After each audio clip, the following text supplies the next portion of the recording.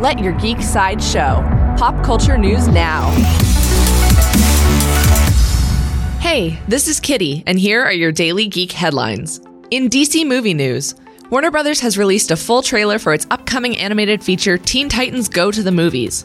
The trailer pokes fun at other popular superhero films, including DC's Green Lantern as well as Marvel's Deadpool, as the Teen Titans decide that the only way to be taken seriously is to star in an epic movie. Teen Titans Go to the Movies opens in theaters on July 27th.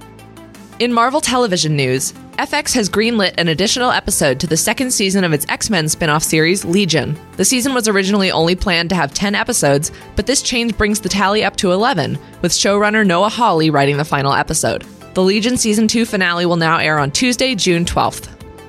In HBO news, the dystopian drama Westworld has been officially renewed for a third season with HBO. The second series premiered on April 22nd, taking place over a year after the events of the first season, with the robotic hosts rebelling against their human creators.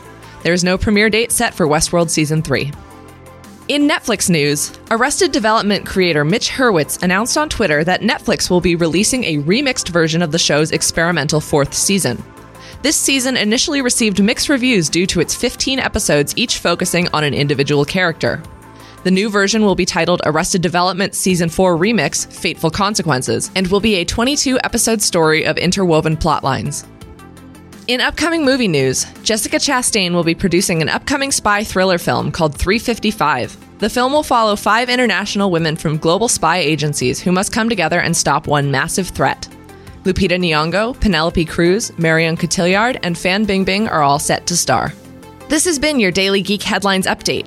Tune in 365 days a year with our daily briefing, or listen along on your favorite podcasting platform. It's that easy. For even more ad-free pop culture news and content, visit geeksideshow.com. Thank you for listening, and don't forget to let your geek side show.